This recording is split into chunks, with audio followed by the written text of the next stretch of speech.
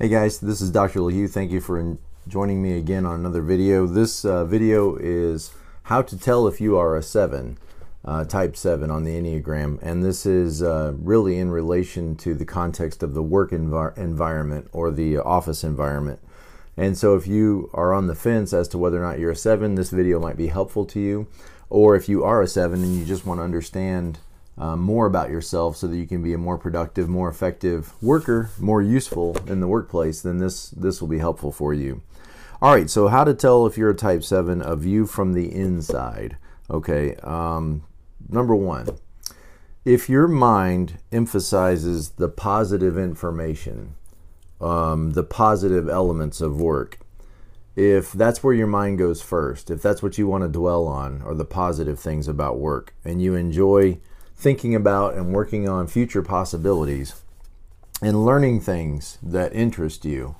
Not that you would have maybe a long dedicated interest in a subject, but you have a variety of interests and they come in sparks and in waves. So you're focused on a topic or you're focused on a project, and then you'll focus all of your energy on that project. It may be all you think about. You become obsessed with it.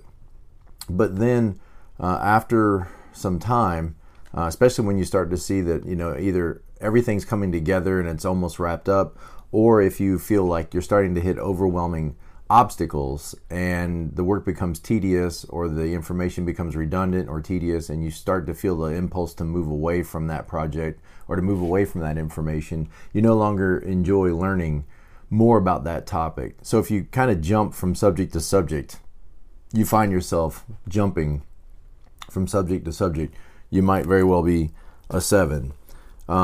If you have, number 2, if you have the bright, shiny object syndrome, you're distracted by other things. You're distracted by engaging ideas, attracted to things that pop into your mind or pop into your vision, and you kind of have that squirrel, aspect to your thinking where you can easily get distracted, or sometimes even distract yourself because the work is becoming tedious or monotonous. You may find yourself thinking about other things, wanting to do other things, failing to work on what is, the priority in favor of what is more enjoyable. All right, number 3, you are easily fascinated by interesting people, interesting events, or interesting ideas. So you like learning new things, you enjoy going to new places, meeting new people, and you love new experiences, new adventures. You like going to new restaurants, you'd love to try everything on the menu if you had time, if you had the resources to do that. But you generally have that sense of adventure, of trying to, think about and wanting to see or perceive what's exciting around the corner. If what's exciting around the corner is more exciting than what's in front of you, there's a good chance that you might be a 7. If you tend to be interested, number 4, if you tend to be interested in many different things, but you don't go very deeply into any of them. Now, you might think you go deep, because typically what 7s do is they go deep enough to feel like they've mastered the subject as a generalist. And so 7s, unlike 5s who may stay with a subject for years and years, 7s often feel like they go deep into a subject, deep for them, and deeper than most people would want to go, or deeper than most people are willing to go into that subject. And then when they feel like they've relatively mastered it, then they tend to kind of want to move on, and then skim along the surface, kind of what you would call a jack of all trades and a master of none. Okay, number 5, you enjoy enjoyment. So you value enjoyment. You value being happy, and you're happiest when you are happy. You actively seek happiness, and look at that as a positive emotion. And the flip side of that is you repel against sadness or disappointment or depressing type thoughts. You tend to move away from those things and not really want to sit with them and not want to do with them. And for many 7s, it feels like it's a choice. Why would I think about negative things? Why would I sit and dwell on the problems, or sit and dwell on disappointments and failures when I could focus on positives. Okay, next, I think we're on number 1, 2, 3, 4, 5, 6. You automatically reframe negatives into positives. So not only do you focus on positives and focus on the positive, but then you tend to reframe negative things that have happened to you and spin them into a more positive light.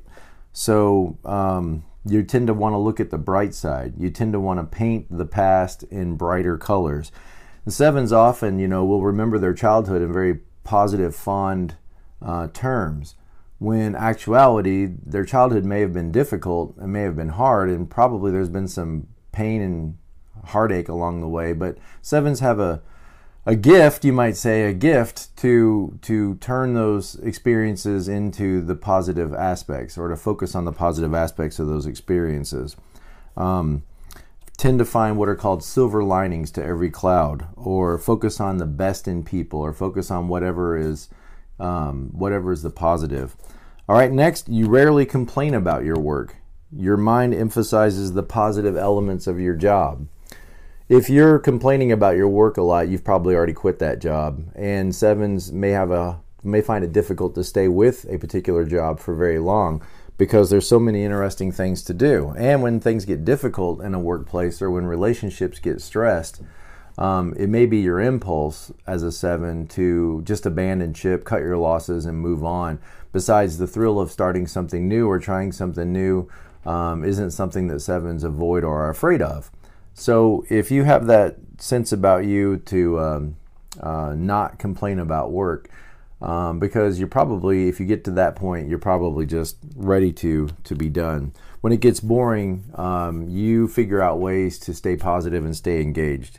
All right, next, you don't like to be limited or constrained in any way. You don't like the limitations of imposed structure. In other words, you don't really want to be micromanaged. And 7s don't want to micromanage others as well. We'd like some freedom, to be able to color in the lines, but then maybe to color outside the lines as well a little bit.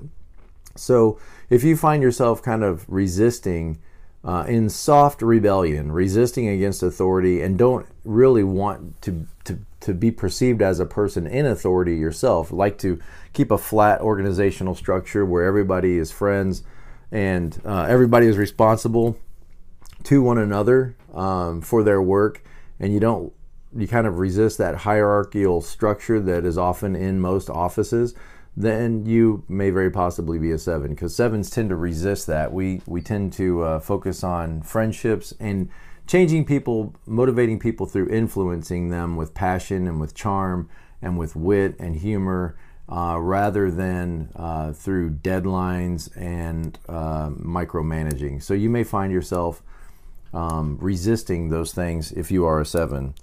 Because 7s don't want to be constrained. We want our freedom to be able to explore options. And so we intuitively know, 7s intuitively understand that the people that are over you, that have the position above you, have the ability to constrain you and to control you. And the never ever behavior for those dealing with 7s is never try to control a 7, because 7s have the gift or the supernatural power of teleporting. They will just kind of disappear. They probably won't come direct in a direct attack against authority, but they will try to charm through friendships, to try to evade those imposed leadership structures. Okay, next, you feel comfortable when you have to you feel uncomfortable when you have to deal with unpleasant emotions. You feel uncomfortable when you have to deal with unpleasant emotions. It can be difficult for 7s to have difficult conversations. When you're in the workplace, there's going to be times when people who are being managed need to be told the truth. They need somebody to look at them in the eye and be direct with them and be straightforward with them, not beat around the bush. And the same is true of subordinates. When they go and speak to their manager about whatever issues are going on, they need to be able to be direct, straightforward, and confrontational. But 7s are going to try to avoid that. They're typically going to try to avoid those difficult conversations.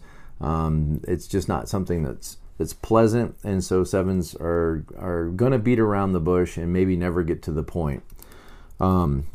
Next, you're good at winging it or you can fake it until you make it. Okay, so 7s are pretty quick-witted people. If you're a 7, you're a pretty sharp person in terms of being able to think on your feet, and being able to bail yourself out of trouble when you feel like you're in trouble. And so this ability sometimes keeps you from preparing as well as you should for things, because you tend to be able to think rapidly on your feet and be able to synthesize information well. And so you work hard to make things happen,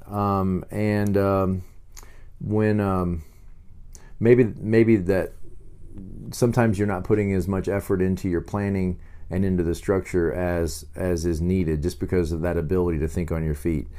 Next, you like to have many options. So 7s will have a plan A, a plan B, a plan C, and if that doesn't work out, an escape plan. And so if you like to have a lot of options and you like things to be flexible and spontaneous, you're probably a 7. You don't like hierarchies. We already kind of talked about this, but you want your boss to be your friend. You want to try to make friends with the boss, not in order to maybe advance yourself like some types might, but just to sort of eliminate the pressures that come with that kind of hierarchical relationship. You don't want to be strict on others, and you don't want others to be too strict on you. And last, you enjoy being in leadership positions that involve generating innovative ideas and envisioning the next big thing.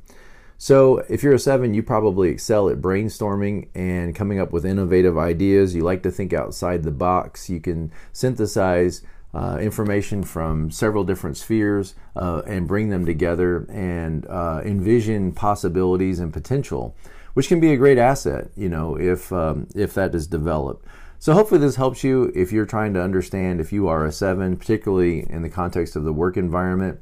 I hope this video is helpful to you as you continue to process and think about these things. I'm thankful to the book 9 Types of Leadership by Beatrice Chestnut. And as always, guys, be present to life, and like, comment, and subscribe for more great information. All right, blessings.